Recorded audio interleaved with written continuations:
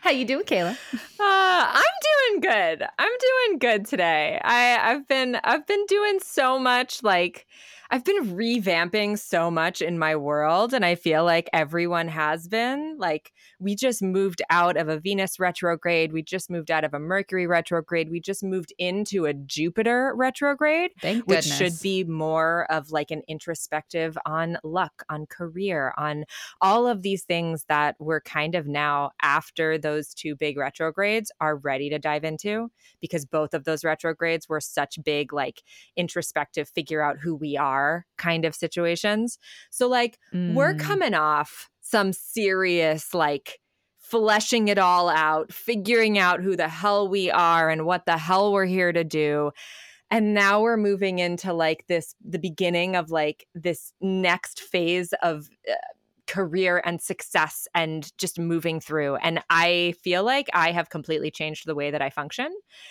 And I spend so much more of my time relaxing now. And I honestly wake up every day loving my life. And that's Yay! really beautiful. So I'm great, Megan. I'm so glad. Thanks. I'm so glad. That's beautiful. It's almost like the universe is trying to help us all figure out life. Oh, 100%. Surprise. 100%. What a crazy crazy thought. Right? Right.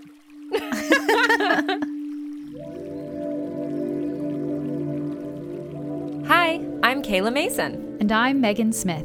And this is Human Design in Real Time. I'm the founder and CEO of Kayla Care, and as an intuitive human design coach, I use human design to help you get to the root of what's holding you back from living the life you actually want to be living. Human design is a map of your energetic DNA that uses a combination of ancient systems and modern science to help you understand how your energy shows up in the world. On this podcast, we'll be talking with people from all walks of life about how their human design affects their lives and the lives of those around them. To download a PDF of your own human design chart, all you need is your exact birth time, and you can go to kayla-care.com to download your own copy. So let's get started. Welcome back to the Human Design in Real Time podcast. Today we'll be discussing the deconditioning journey of a manifesting generator with Jessica Tanir. Jess has joined us on the podcast before. Just to remind you, she is a 1-3 manifesting generator, actress, yoga teacher, health coach, all-around ultimate manifesting generator. Thank you so much for joining us today and sharing your journey with us.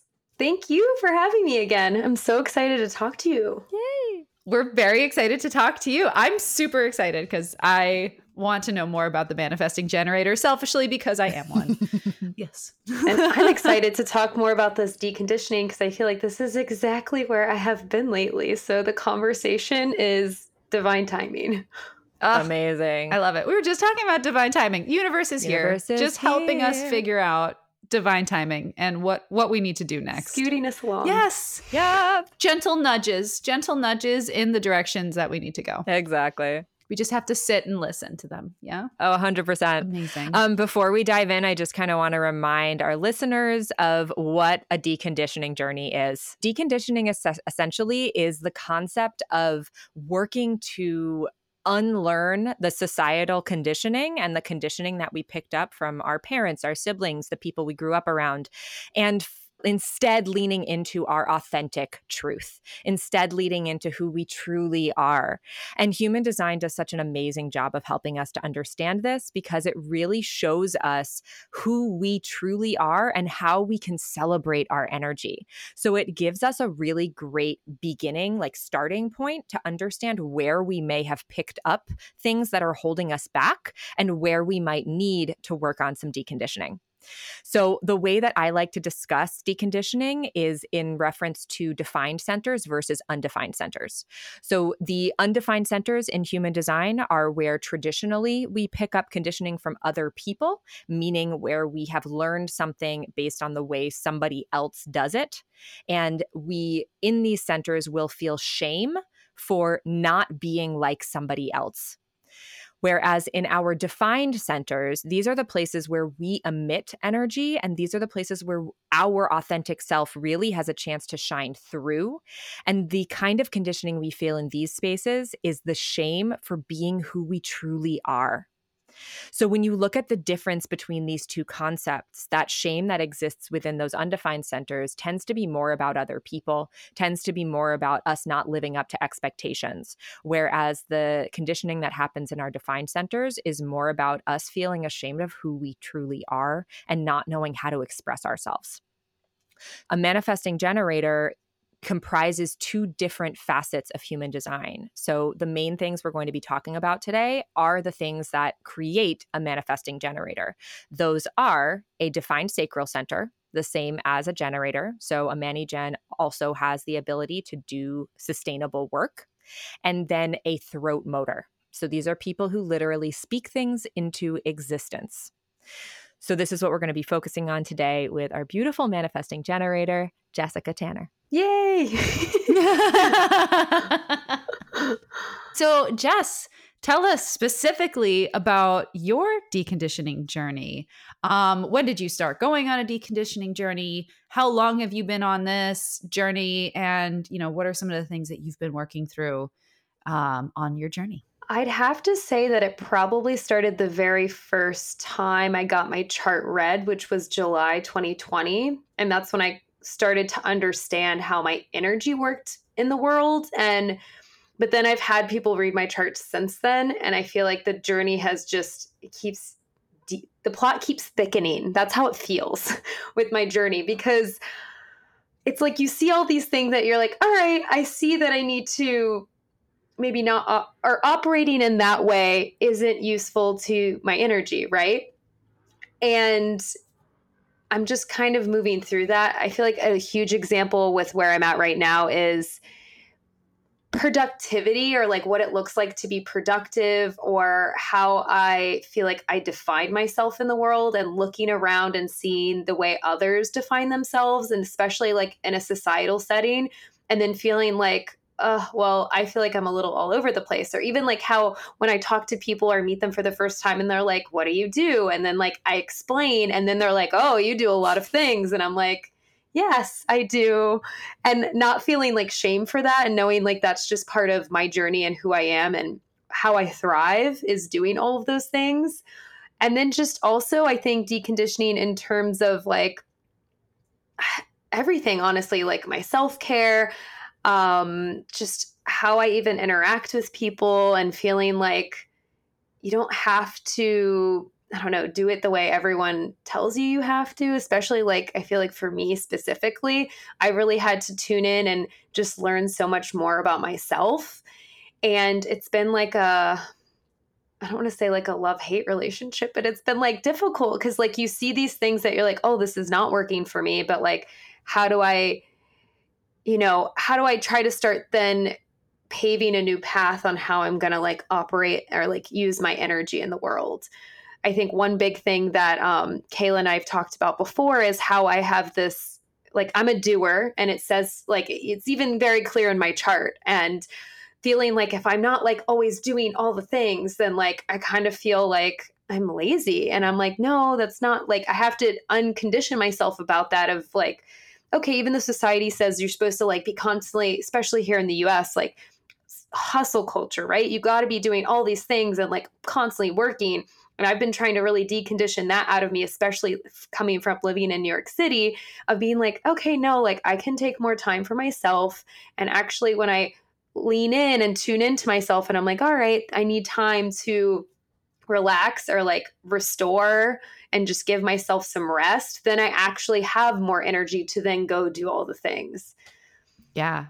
So that's where I've been. I feel like it's a lifelong journey, though. Oh, 100%. Oh, absolutely. Yes. We're always working to improve and acknowledge ourselves. That's why it's a journey and not a destination. Yeah. And I want to highlight something that you're talking about, because I feel like it's so relevant here, is the idea that you're doing too much. because that's such a huge thing as a manifesting generator. And we've talked about this on the podcast before, but ManiGens, like we're here, I'm not a ManiGen. You guys, y'all are here. You guys are here to kind of sample everything. You're here to dive into a bunch of different things, and you're allowed to start something and try it out and then change your mind and go do something else. And you're allowed to follow this kind of flow of jumping from one thing to another.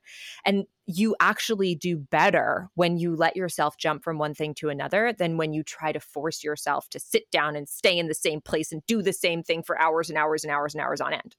And like when you give yourself that freedom, it opens you up to be available to anything coming in for you. Because I think often what happens, and you know, you're then talking about tapping into yourself and checking in with your intuition and checking in with the way that you feel about things. When we give ourselves the opportunity to be how we actually function in the world without using that societal conditioning, it actually opens us up to be available for things we didn't even know existed before. And so I'm curious, since you have started trying to lean into the idea that you just like to jump around and you like to do different things at different times, do you feel like you're more connected to your intuition? And do you feel like things come in for you more often? I think that it's a day-to-day thing. I think sometimes I feel that way. Like specifically like today, for example, I was hopping in and out of doing different things. Like I had some meetings where I was planning some wellness events. And then I had like an hour where I was rehearsing for this project I'm going to shoot this weekend. And then I went for a walk to get some fresh air. And like, I was like, oh, this is how I should be doing each day more often than feeling like I gotta plan. I mean, there are some planning ahead, right? When there are certain things you need to accomplish. But sometimes I think I get stuck in all the shoulds of like how I'm supposed to operate each day. And even I think one of my big conditioning things too is I think as a manifesting generator, sometimes you struggle with you are wanting to do a lot of things, but then sometimes you feel like, am I even good at any of them? Because I'm putting all of my energy. This is something that comes up for me a lot. I'm like, am I even good at all these things? Because I'm like, I feel like I'm spreading my energy too thin. And honestly, I don't even think that's how I really feel. I think that's the conditioning I get from outside of myself. And what I constantly hear from people, like if I hear one more time, what is that quote? It's like a jack of all trades, but a master of none. Literally, people have said that to me. Megan. I know. She's told me the actual quote. Oh, yeah. Megan, tell us the actual quote again, just so we all get to enjoy it. Oh, God. It's jack of all trades, master of none, but better than being a master of one. Yes, something like that. But yes. The point is like, again, I can't remember the quote right now, but it is, being a jack of all trades is a good thing. It's a benefit. It's but people this idea that you can be really good. Yeah. But if you're a master of one, you've got one really good skill and that's it. So why not learn to be better and grow at a lot of things? And that's what manifesting generators should do. And that's why I like that quote for manifesting generators. If you actually use the whole quote and not just the tiny portion, because Jess, I'm actually curious if this is something that you struggle with, but the idea of a career. Oh my God. Scares the crap out of me. Don't even get me started. Yeah. This is where I've been lately. I've been so frustrated because I'm like, literally my life right now is like, I'm waking up and teaching yoga classes. And then sometimes I'm bartending in the evenings. And then I'm like doing the acting stuff. But then I'm also like, I want to do this or that. And I'm like, wait, and I feel like I'm constantly coming to this like, but what is my career? Like, it all is my career. That's what I have to accept.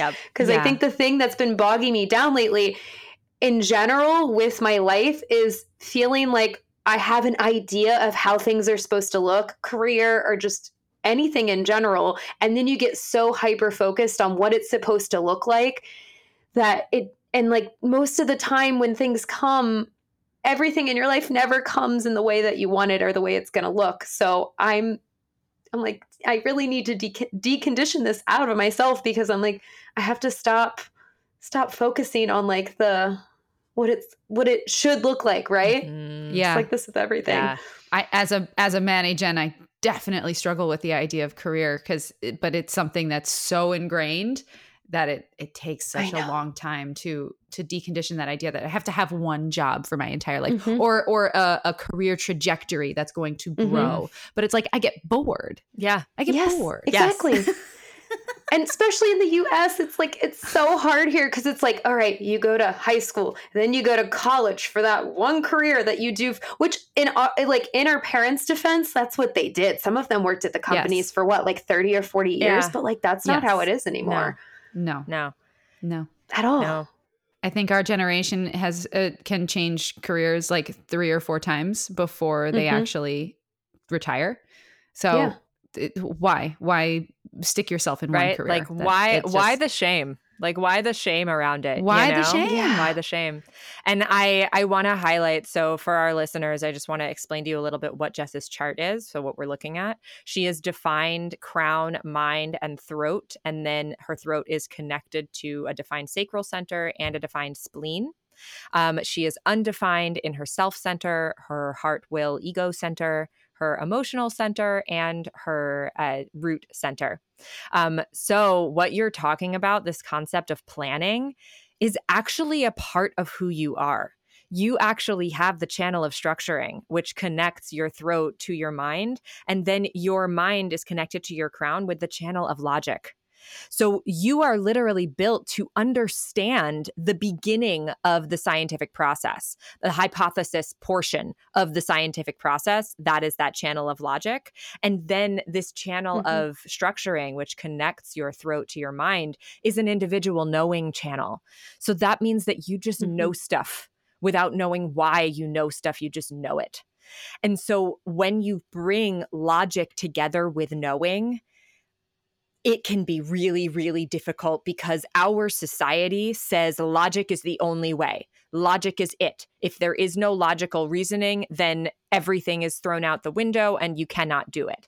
Whereas you have a lot of intuitive energy. You also have the brainwave channel. You have that gate of intuition connected to both sides that it can be connected to.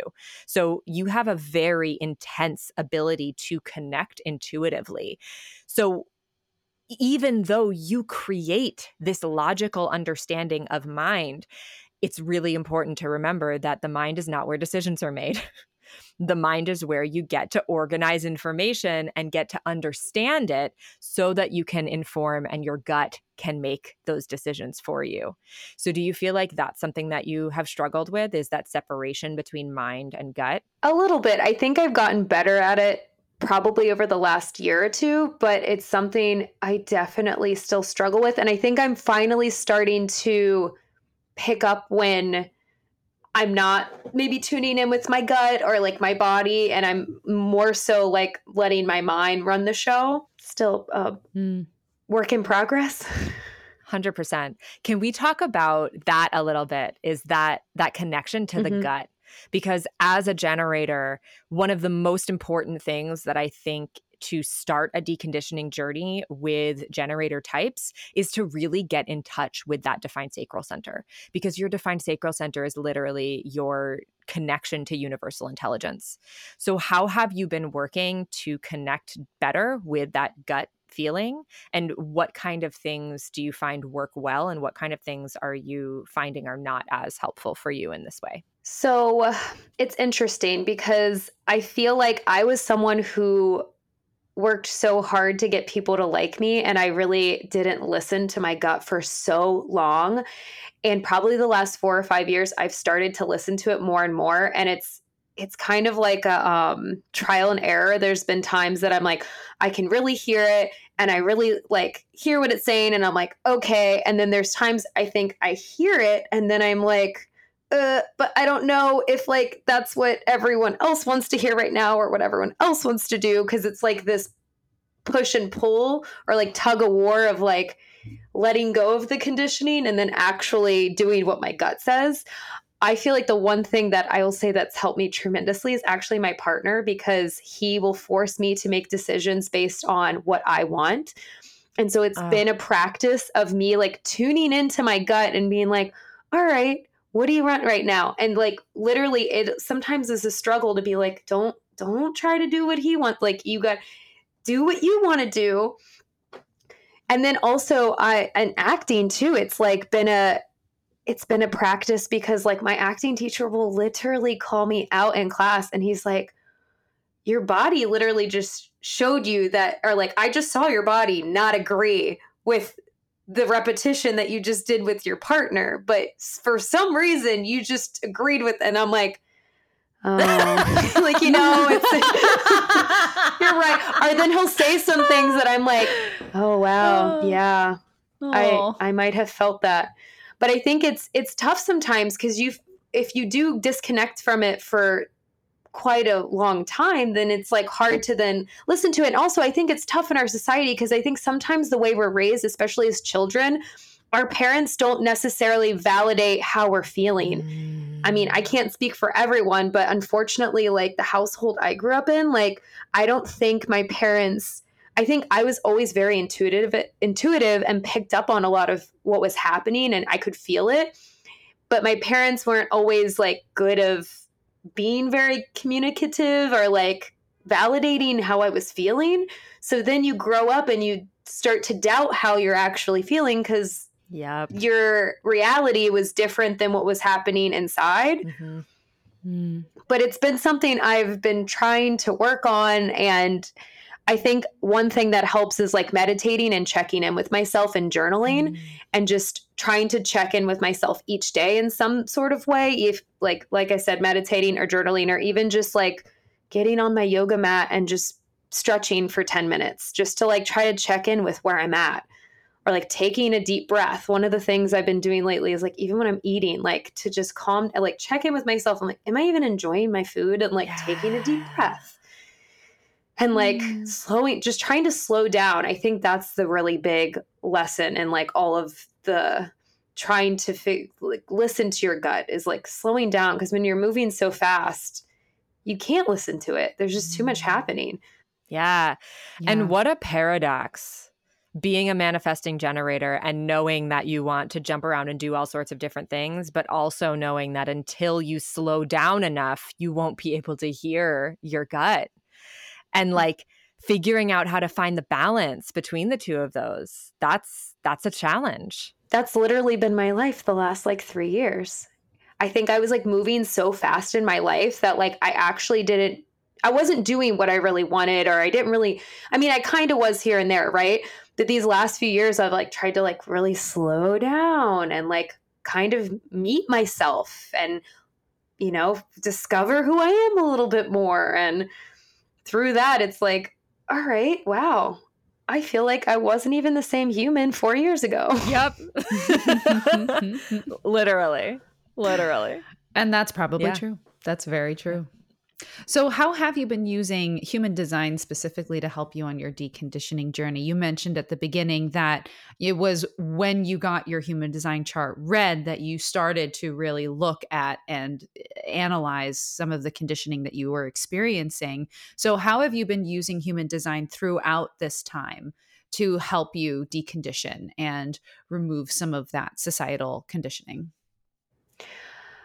Oh my God, so many ways. Cause like there's so many aspects of the chart, right? So like I think when I figured out that it's like when I have an intuition or a gut yes, that like go with it, and then also figuring out what the no means, and like knowing that I don't need a lot of convincing, because my throat, head, and or throat, mind, and crown, right, are all like colored in. So it's when I know, I just, you know, I don't need to.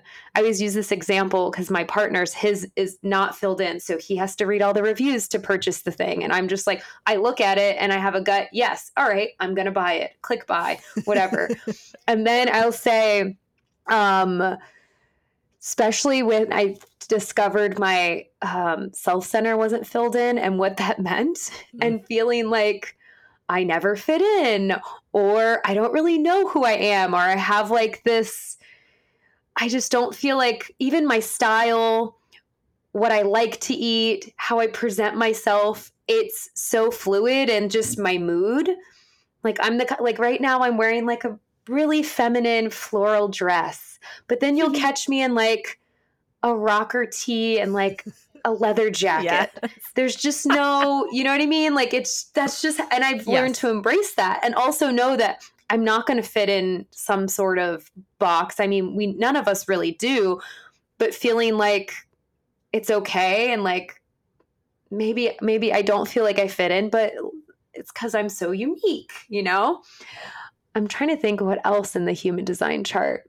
Oh, using my voice was a big one, and something I think I'm still trying to learn more, because I think I was so, like I said, like I really didn't feel my feelings for a long time and didn't vocalize how I really felt. And so the last few years that I have, I'm like, it's like I'm getting better and better at it, but it's still, I know that I'm like, I meant to like use my voice, and like, but also being careful with, right, when is the right time to use it. You got to kind of discern when is the time to actually use it, and when you're like kind of beating a dead horse, almost trying to tell someone something. That's also been like a, you know, touch and go. You got to figure it out. Finding that balance. Have you felt with discovering the power of your voice, have you felt like scared of it at any point and afraid to use it? I think I'm afraid to use it in terms of, again, going back to that conditioning of feeling like people won't like me if I say what I really feel, or people won't accept me for like my opinions. And this comes up so much in my acting too, because this is something I'm constantly still working through with acting, of like not being agreeable. For example, like going back to like the example with my acting coach, and like not being agreeable because like I'm just trying to be agreeable to like no confrontation, so the other person, everything stays, you know, okay, and maybe the other person still likes me, and it's like, oh no, like I can't be like, I need to actually say how I feel. So I think in terms of that, I'm not afraid of my voice, but I'm just afraid of not the repercussions, but you know, what waves are going to happen because of what is going to come out. I also wonder what your relationship with conflict is. Because as an undefined emotional, it's very common to run away from conflict of any kind. From conflict? Yeah. Oh, that's so interesting. I don't like it's like I don't like conflict, but then when I'm in it, it's like my whole body, you know, like you just feel like you're like, ugh, like you're on fire or something. And I feel like when I was growing up, I was always the peacekeeper too. So it's like, oh, just doing whatever needs to be done to make sure everyone's okay. Yep. And like, that's not, I'm really trying to decondition myself from that, because I'm like, that's not, you know, and like learning, I think too, with conflict, like how to communicate in a way that's like, all right, it's conflict, but it's still like productive in a way. Conflict is necessary. Conflict is something that we have, that needs to happen in order for there to be progress. You know, this is something I think we talked about in the last episode where we discussed mutation and the concept that there is energy in the chart that needs to be, you need to go through some crap stuff in order to be able to figure out the good stuff.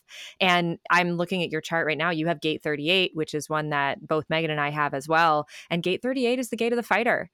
You know what's worth fighting for. You need to try to figure out what's worth fighting for. You have that fighting spirit. But something that came up earlier today, I was talking to my business partner, and she also has an undefined emotional center. She was actually just on, Ronnie. We talked to her about deconditioning the generator. She said that she realized there had been an emotional experience earlier in her life. And she had this moment and had this message coming in for her that said, I don't know what it feels like to not have this be my emotional identity. Because she had absorbed what it meant to take care of the emotions of her family at such a young age. And if you're talking about this idea that you were the peacekeeper, You absorbed Mhm. everybody else's emotions in your house and felt like you had to keep conflict at bay from day one. So what does that do to Mhm. your own emotional identity, to what you actually get to feel? Oh my God. That's like, I feel for Ronnie. I literally had the same experience. And what's interesting is because of that, you absorbed so much, I didn't allow myself to feel what I was feeling. And like, I just like kind of like sewed myself shut and was like, all right, like had this armor almost to where I didn't feel anything. I didn't express anything because I was just absorbed with everyone else that was around me, like AKA my family. And I think only until, like I said, the last, I'd say 4 or 5 years, I've slowly started to let myself have my own feelings. And it was so interesting. I started talk therapy probably like 4 years ago. And I started to actually process all these things that I never processed before. And I was talking to my best friend, who her and I were best friends since we were like 8 years old. And I started telling her how I felt about certain things. And she was like, oh my God, I didn't know you felt like that. And I'm like, well, dang, if you didn't know I felt like that, no one did. And now that I actually allow myself to feel, I'm quite sensitive. I'm like very sensitive to like, I have a lot of feelings, and now I have learned to just like let them flow through me. Or sometimes I will just start crying and I'm like, I don't even know if this is mine, but I just have to let it out and I have to cry right now. Like I went to a wedding this last weekend and I was around a lot of energy. And I came home yesterday and I journaled and I sat on my yoga mat and I cried for like 15 minutes because I was like, this is just, I gotta like let it out and not judge it. And like, that's the other thing too, is not judging when you have like these strong emotions or feelings, even if like there's like sometimes crying doesn't always have to be sad. Sometimes it's just how your body is purging all of the feelings and everything it's holding on to. At least that's how it is for me. And so I've learned to like not judge it and be like, oh my God, why am I crying right now? And just being like, all right, I'm crying right now. And I'm going to do my best to like let it all out. Yes. And that's another thing that I've learned with the defined throat is making a lot of noise when I'm in those moments where I'm like crying. I'll literally physically try to make a lot of noise because I know that also helps get it all out. Oh, that's amazing. It's like part of, you know, my energy. Yeah. I love that. I love that. It's so great to hear you like acknowledging each center and like what it is that comes in that center and how you can let it flow through you or acknowledge it and take the time that you need with it. It sounds like you've done a lot of healing on that, which is great. Is there one center that you feel you've experienced an intense amount of conditioning, and you know, what is that center? What have you done to work on some of your deconditioning in that center? I think it might be the root. Can you explain to me what the Wait, Kayla, can you just explain what the root is again? 100%. So when I'm looking at Jess's chart, a lot of times the undefined centers that have the most gates in them, so meaning the center is undefined, but there are a bunch of gates within that center, are the places where we hold the most conditioning, because those are the places where we have deep understandings of the things that exist within this center, but we don't create energy from the center.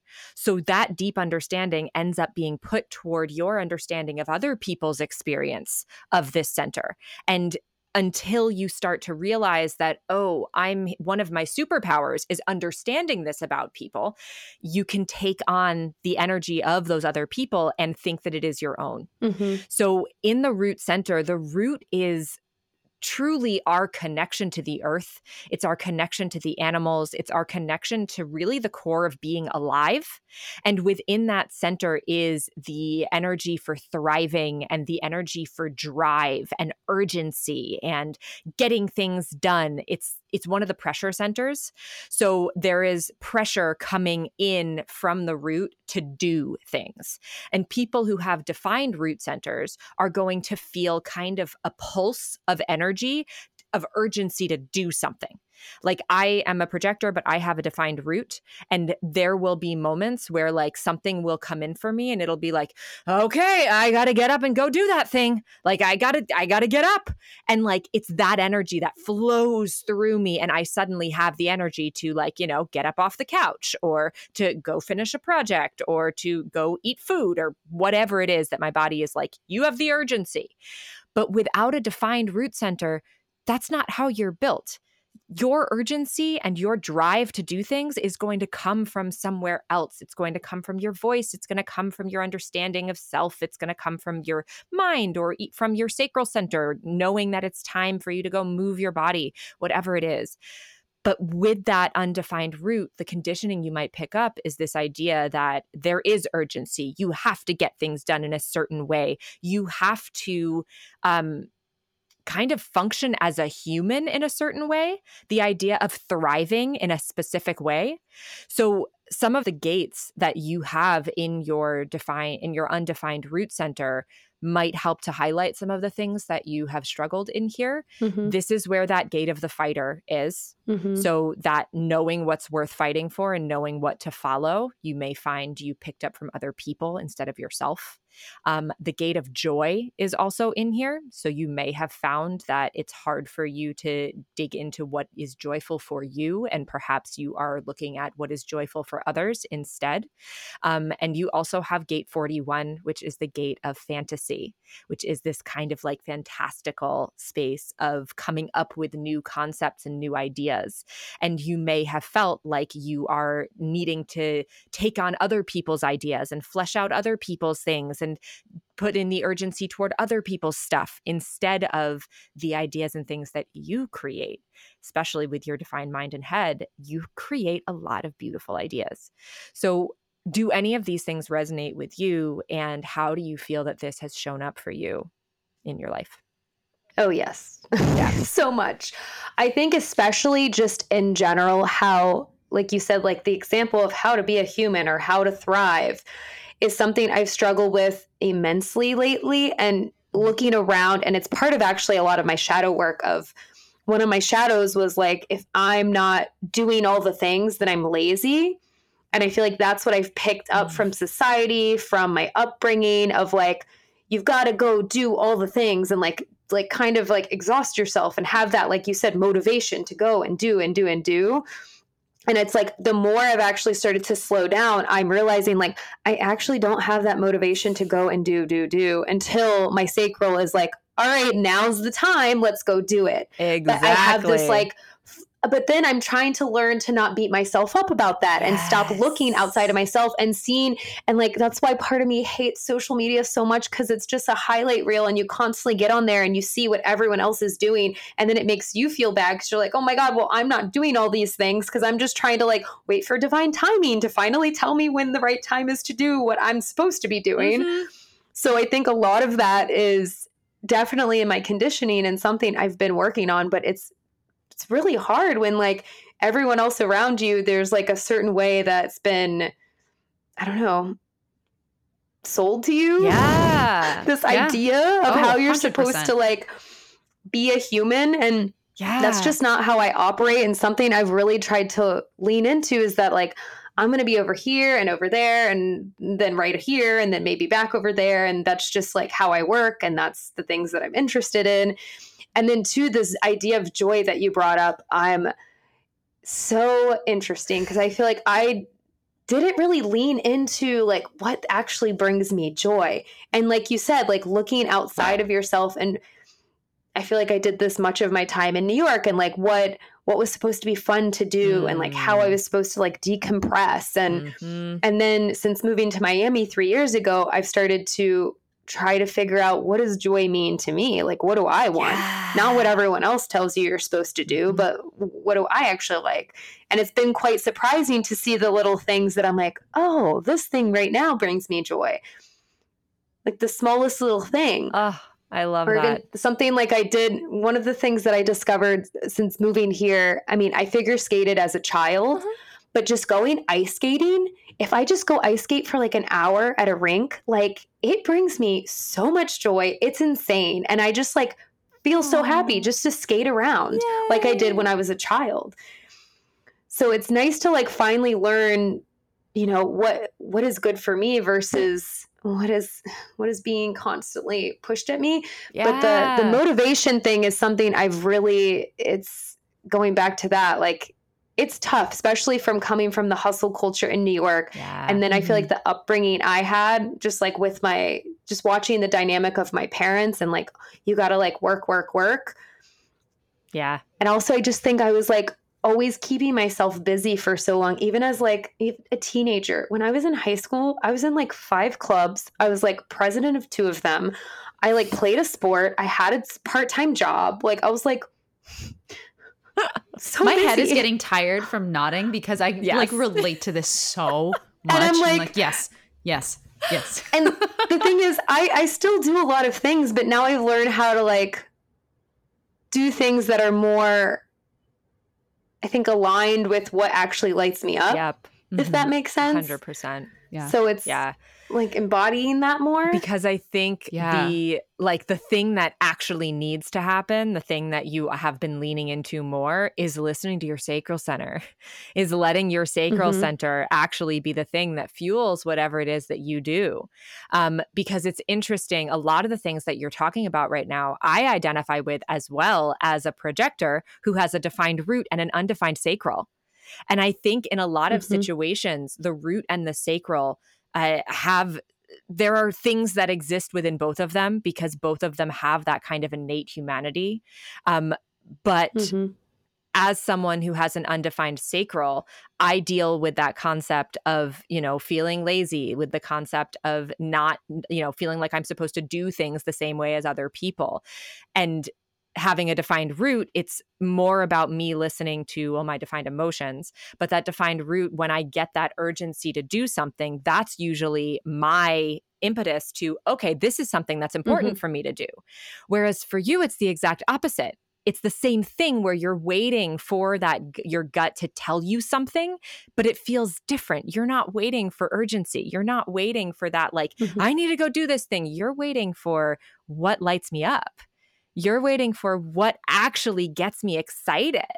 Because I actually feel like I always have the urgency if I allow it. You're absorbing it from everywhere. Yeah. Exactly. Like my energy is not meant for that, but that's how I always feel. Yeah. And like, honestly, sometimes I feel like the last 2 years I've been like, quote unquote, like in my mind when I'm beating myself up, I'm like, I've been so lazy these last 2 years, but I haven't. I've done so much. It's just like I'm actually doing more of what I actually want to be doing.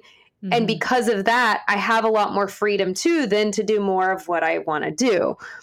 Yeah. So I think the big thing for deconditioning for me is really like stop beating myself up and really lean into, like you said, listening to my sacral, because I've really had to like quiet the noise in my life in order for me to listen to it. And it's been quite a journey to, let go of like a job that wasn't serving me, that took up way too much time energetically, physically, spiritually, to then get to a place where it's like you just have more room in your life and more space to hear and also just be. Yep. Yeah. And especially a ManiGen like you who has a direct connection between your throat and your sacral. When you speak, when you use your voice, you're literally connecting directly to the things that light you up. You're connecting directly to those things. And when you, try to kind of figure out what it is you're supposed to be doing, either from a mind place or from feeling into what you think you're supposed to be doing, you're doing yourself a disservice there. But I think that the concept of giving ourselves grace is one of the most important things when it comes to deconditioning, because what happens when we stop beating ourselves up is that suddenly we start being able to take the energy that we were using to beat ourselves up and putting it toward doing the things that we actually want to be doing. And so things like, I love that idea of you just going and skating like you did when you were a kid, and just letting yourself live in the joy of that, because it's really easy to fall into the other side of it, which is the criticism, which is the, am I doing this right? Am I doing this part right? Am I doing this right? Am I, should I have skated longer? Should I have skated less? Why aren't you doing more of this? Exactly. Right. So to really let yourself lean into the things that do feel good for you. And that is where the magic comes in, I was going to say too, it's really fascinating talking about all these different aspects of your chart and deconditioning, because a lot of it too is shadow. And like parts of your shadow and like how you can like integrate them. And because, you know, you rejected them, or you were like, you saw someone else be that way and you're like, oh, I never want to be that way. Or you saw someone be a certain way and you're like, oh, I have to be just like them or something. It's all very much connected. 100%. And the last thing that I was going to say that's come to me too about my chart and the deconditioning is I think there's an aspect in my chart that it says something about I need to, like, going on retreats is really good for me, right? Like going and being in my own energy. Yes. I can't remember what gate it is or which aspect it is, but there's something in my chart that says that. And for a while, like I used to feel like guilty to go do like a retreat or a trip just for myself. Yeah. And like when I learned that, I was like, oh, I got to take more trips for myself. I need to go on more retreats, you know, giving yourself more permission. And it's true, because then I started to think back and I'm like, wow, all the times I've gone and done something that's like, I go by myself and do the thing, if it's like a retreat or like a little trip or something, my energy is so, it's like I have it's like a deep breath from like my whole physical being of being like, oh, and then I get to reflect on my life outside of myself. And that's like always like super profound for me every time I go do that. And I'm like, oh, okay, so that's also been like an aspect I remembered and I wanted to bring up for anyone else out there who needs to be taking more retreats or like just going and doing more things for yourself. Yeah. Maybe you can speak on which aspect that is in the chart. Yeah, I think. Or gate, I guess. It's likely. So I don't know exactly what gate the person you were talking to was discussing, but having an undefined self-center makes it so that your environment is extremely important. And this is the case for any undefined centers, but especially when you're dealing with an undefined self-center, because the people that you are around and their sense of self, their sense of identity is essentially the pool that you're sitting in. So if you are, you walk up to a swimming pool and that swimming pool is pristine and beautiful and sparkly, and you jump in the pool, you're going to have a great time in that pristine, sparkly pool with all of the people who are like feeling really high vibe with who they are, and they know who they are, and they feel present with themselves. Whereas if you walk into a room full of people who don't know who they are and who are, afraid to be their authentic selves, or are hiding from the world, or are living in the shoulds and supposed tos, then it's kind of like walking into a pool that hasn't been cleaned in months. It's like there's a bunch of muck, there's a bunch of yuckiness. You're kind of like, okay, I don't really want to be here, and like it's still water. But is it? But like, it's so funny you're saying this. It's literally like how it feels sometimes going out now. Yeah. Like I think I spent most of my early 20s like going out to bars and clubs, and like that's how I would like spend my free time. And now it's like, unless there's like a specific reason and group of people I'm going to go out with, and like those are the people I'm going to be hanging out with. If I just willy-nilly, I'm like, all right, I'm going to go out, I'm like, ugh, I don't like the energy in here. I can't. Exactly. I'd rather be sitting on my couch by myself. Yeah. 100%. And one of the things that I think this is another one of those paradoxes, is that when you start on that deconditioning journey, when you start to clear out some of the stuff that's been built up inside, what happens is that you start to get more sensitive to the things around you. So it's this kind of catch-22, because when you were full of conditioning and doing all of the shoulds, there was also a numbing effect. There was also a serious numbing effect of like, if I let myself be truly open, then I'm not going to be able to function at all. So when you start to decondition and start to pull out some of that stuff, you start to open yourself up to actually feel into who you truly are, to feel into your superpowers, to feel into how you can feel other people, how you can read other people's energy. And then as you get more and more into that, every time you're around people, you can feel their energy. And then it becomes a matter of trying to figure out, how do I balance this? How do I make sure that my sensitivity doesn't become a detriment to me? And so it really does kind of change the whole way that you are living, Oh, I know. I've had to come up with so many tools. Yeah. Especially the fact that I bartend twice a week. Like, oh my gosh. I like at one point I had to, before I'd walk out, because I take stairs down, I live in like a high-rise building, but before I would take the stairs and like walk out the door, I'd like envision a bubble, like a little egg over me. And I'd have to do that, or I'd have to like shower when I got home, or I'd have to do, I got a level 1 theta healing certified. Oh, amazing. And like I'd have to go and like release all my energy up to creator, like anything I picked up. It's real. It's so like, real. I feel like I am Yeah.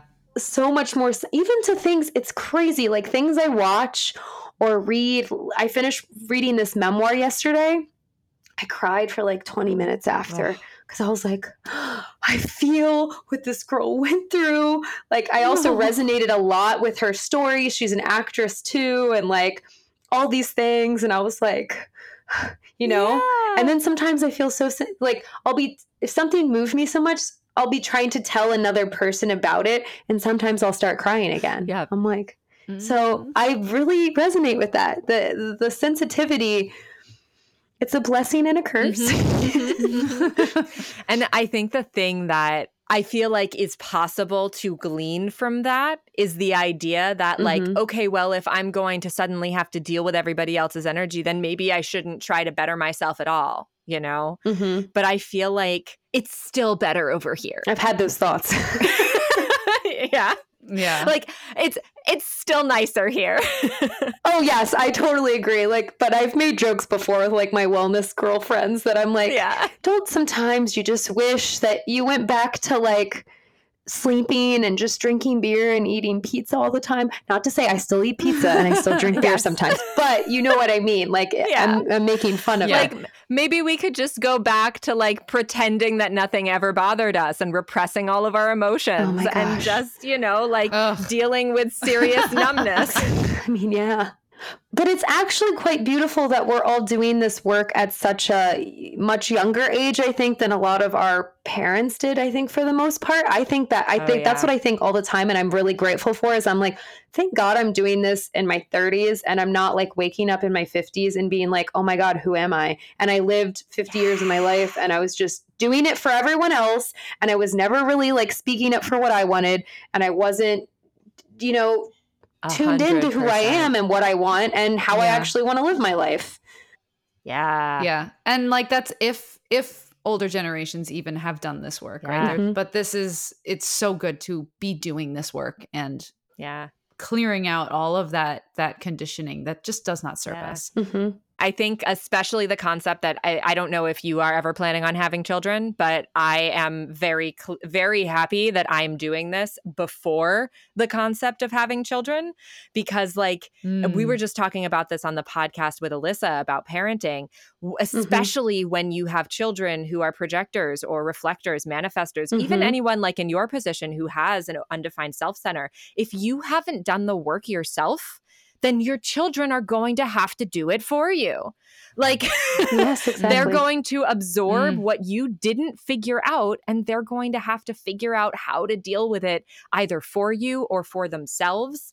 And like, I would much rather not pass that on to my children. For all their ancestors? Yeah, right? Yeah. For all their ancestors? Exactly. No, I mean, exactly. No, I mean, it's funny you bring this up. I feel so strongly about that. And it actually really grinds my gears that people have children and it's so willy-nilly. They're just like, just going to have a baby. It's like, did you even unpack your childhood or like, I don't know, just how you operate in the world or have any sort of self-awareness whatsoever?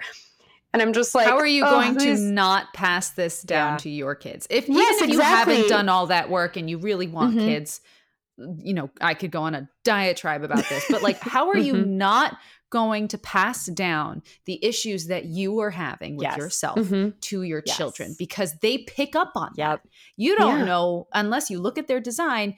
You need to know what their defined and undefined centers are, what their type is, what their strategy is, so that you know what to not do to mess them up. And it's so easy to mess your kids up. I mean, you can do everything right and still do that. Yeah. Even more so than knowing what to do and what not to do. It's that people, especially children, absorb everything that you are holding on to. Mm-hmm.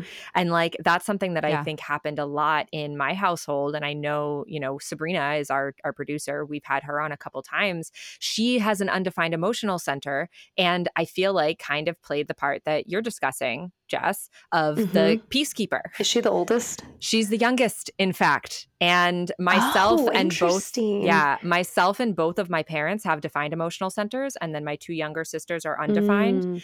And Marley and I think because we were so close in age, we had a ton of conflict.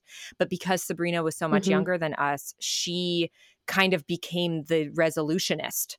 And she has kind of been that energy for the entirety, and then Marley and I both left the house and it was just her and my parents, and she's absorbing all of their emotions and is trying to how do I keep the peace between the two of you? For them. Yeah.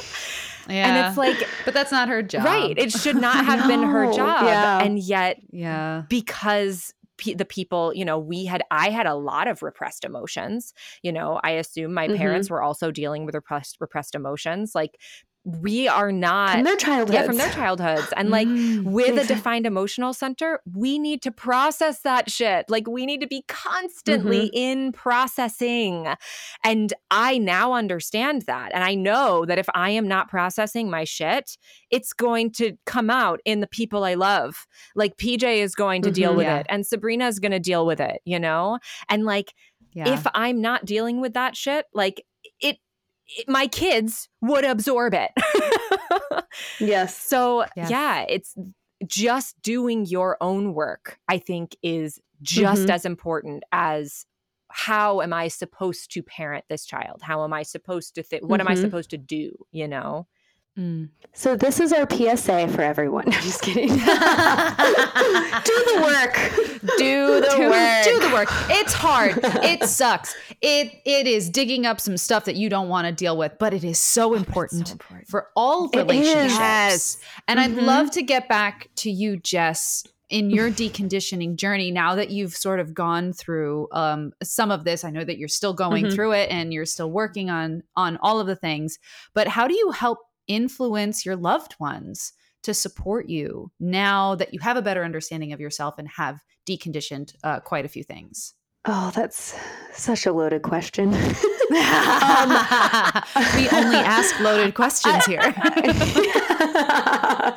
So I think going back to what I said, I think at the top of the episode with my partner, like, him and I are very open, very transparent. He knows exactly how, like, a lot of my journey's been. So he really helps hold me accountable in a lot of those ways of like the deconditioning, or even it's so funny because I feel like maybe once a month, they've become less now, maybe not once a month, but for a while, like once a month, I would have like a mental breakdown of like beating myself up and crying and be like, I'm not doing enough. Like, where's my life? Like, what's my career? Because as manifesting generators, we don't really have one. And like having a total meltdown. And then him being like, you are way too hard on yourself. Like, literally, that's his messaging to me all the time. Like, you need to be easier on yourself. You're doing a lot. You're doing this. You're doing that. And so like, he'll constantly remind me of all those things. And I'm like, yeah, that's right. Or like trying to actually listen to what I want and voicing that is too something that he helps me with. I'll say it's a little bit trickier with my family.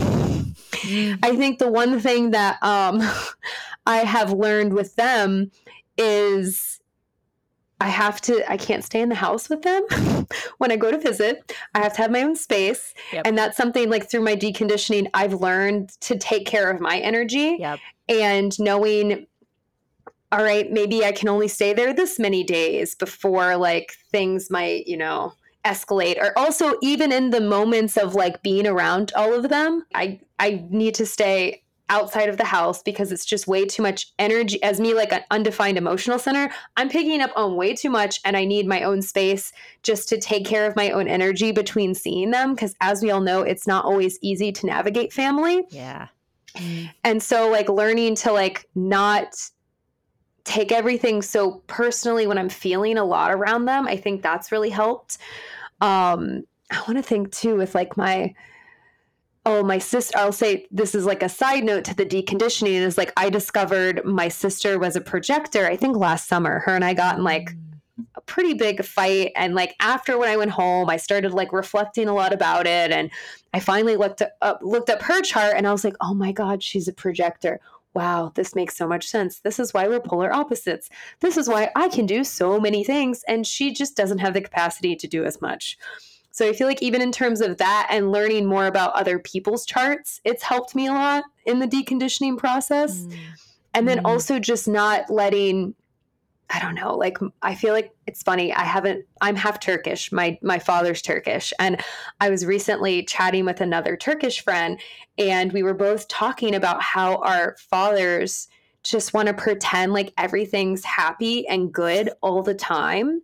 And I feel like, I don't know if this is like this in American households, but I know her and I very much resonated with one another because we're like, anytime we'd be upset about something, your dad would just be like, just be happy, like, just smile, just, everything's good. And you'd be like, no, actually it's not. And like learning that, like, that's just his programming, and knowing when I have my own feelings and deconditioning out of that, of being like, all right, this is what you tried to, because then that made me not actually feel like we talked about earlier in the episode. I didn't feel my feelings forever because I was like, oh no, everything's fine. And you're sitting in a burning house and you haven't, it's like that meme. That meme. Like, that meme. Yeah, exactly. And you're like, no, it's fine. It's like, actually, no, it's not fine. No, it's not. And her and I kind of laughed about it because we're like, now as adults, and we're like, going on our own healing journey, and like, we're like, everything's not fine. I'm sad today. I'm upset. And like, that's okay. And like, I'm going to process this and move through it.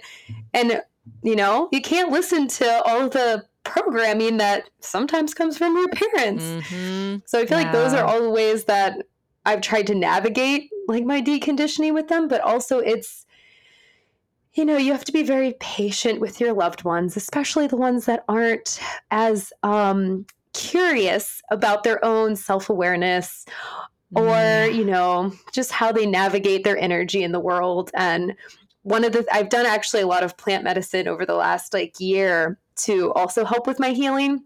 And this end of July, I did, it's like a heart ceremony that really opens your heart, and it kind of allows you to see things in a really loving way. Like even things that are like patterns have come to me, like I'll be shown like, oh, I have this pattern, but it's actually not even mine. It's my parents per se. Right. And like one of the messages that came through was like, just like giving your family love and like not judging them like, you know what I mean? Like, yeah. I feel like how you have to practice to not judge yourself, but like also like not judging them, and understanding that they have their own journey, and like they also have their own conditioning and programming, and just being like patient and kind and like trying to be understanding of that. Yeah. Yeah. Oh, 100%. Yeah. And I think one of the things that's really important to remember about that, especially for you, because you have a 1-3 profile, is that those of us who are here to bring that individual energy into the world, the thing that is going to be most aligned for us and best for everybody in our lives is if we just shine our own light. If we are a pillar of self-care, we are a shining example of what the world could be. And I find like for myself, I just kind of had to like lean in and be like, okay, well, this is who I am and this is what I'm doing. And over time, it just became like, okay, well, Kayla's a little crazy, but she's still Kayla and she's going to do her Kayla thing. And like it finally got to the point where like now I feel like my parents actually get it. Like I feel like they actually at least understand that like when I do things my way, it works for me, even if it's not going to work for them. Like it works. So it takes a while, but yeah. I have two things about that. One, it's because you're advocating for yourself first and foremost. And two, it's funny that you said shine your light, because that's kind of creepy that you said that. That's literally one of the messages that has come through during one of my plant medicine journeys, is like, I just have to shine my light. And like, that's what's going to like bring like everyone together. And like, that's just what I have to do. Yep. It's wild that you said that. But I have a similar thing, like with all the like different, because I'm a 1-3, so I want to try everything. All the different like trendy things of how to eat or this or that or wellness, whatever. Like I'm constantly trying all the different things just to be like, hey, let me try it out.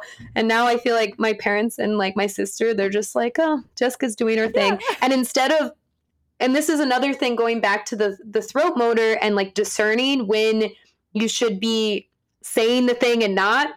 I've had to learn, especially with my family. It's like, well, they know I'm doing this thing. They know I have the information. If they're curious, they will come talk to me, and then I can bestow them with the knowledge I have. Yes. If until then, they don't want to hear it. They're just going to tune me out. It's not going to help them. Yep.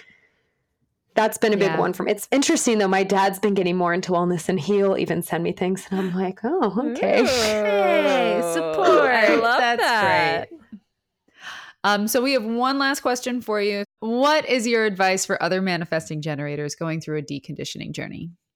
Oh my goodness. I would say give yourself grace. I feel like it's so tough for manifesting generators because I think, Kayla, you've said before, like majority of society is manifesting generators, but it's like there's so much structure in how we're programmed on how our lives are supposed to look. Mm-hmm. And just having grace for yourself and knowing that like that's not how our energy is meant to work in the world, and we're supposed to kind of be a little here, be a little there, and that's actually how we work better, and just owning that and leaning more into that versus getting upset with yourself because you're like, well, I'm not doing it this way. I'm not sitting at my desk from 9 to 5, or I'm not, however it is that whatever it is it's supposed to look like, that for whatever reason that's been like the standard. Mm-hmm. And just also listening to your sacral is a huge one. I would say find ways that you can quiet the noise, whatever that means to you, to be able to do that. And I think finding the different tools or tactics or rituals that you need to do in order to tune in with yourself, to listen to yourself more, which I think could go for any of the designs, honestly, is really important. And finding out like, what are those things and how do they benefit you, and, the trial and error of all of it. Yeah. 100%. I think that's so spot on. And I think the concept of it being difficult to be a manifesting generator because of the way that the world conditions us, I think honestly applies to absolutely every single human that exists, because we are conditioned to believe there's one way. Yes. Whatever that one way is. And like it. And who decided that? Who decided, right? Capitalism. And like for some things it's society, and for some things it's your parents, and for some things it's a teacher, whatever. But for some reason, our brains seem to glom onto there is one way to live and I am not living that way. And like, we are all so vastly different from each other that the idea that even two people could live the same way is absurd. Like, I am in a relationship with a projector, and he and I live completely differently. And the fact that we've been able to figure out how to support each other in our differences is what makes our relationship work. So if you're looking at the idea of two people needing to accept that there are differences, how on earth can you look at the entire world, at all women, at all men, at all, college graduates, whatever the category is, and expect the same exact things from every single one of them? It is an absolutely gross generalization of what a human is supposed to be. So that is why human design can help so much, because it gives you a place to start. It gives you an understanding of your unique and beautiful energy, what you bring to this world. So, yeah. And leaning more into that, that's my takeaway, is how you can just be more of your own authentic energy in the world. Yes. 100%. Yes. Well, Jessica, thank you so much for coming on. I love having another manifesting generator on the podcast. I feel so seen when you're here. So thank you so much for joining us. Thank you. This was so insightful. A wonderful, wonderful conversation. I love our deconditioning talks. You're welcome back anytime. And yeah, thank you for sharing your journey and being open with us today. Thank you. If you like what you heard on this podcast, follow us on Instagram at Human Design in Real Time to keep up with our next episodes. And if you want to learn more about your own human design, I'd love to help you on your journey. You can head to my website, kayla-care.com, to book an introductory human design session, where we'll dive into the person you were born to be. That's KAYLA-CARE.com. We're always looking for awesome humans to be guests on the podcast. So if you'd like to be interviewed, send us an email at humandesigninrealtime@gmail.com. This podcast is brought to you by Kayla Care. A big thank you to our amazing producer, sound mixer, designer, and editor, Sabrina Mason. Thank you to the composers of our theme song, Niall Spalding and Sabrina Mason. Thank you to today's guests for being open and present with us. And thanks to you, our listeners, for supporting this podcast. Keep discovering your human design in real time.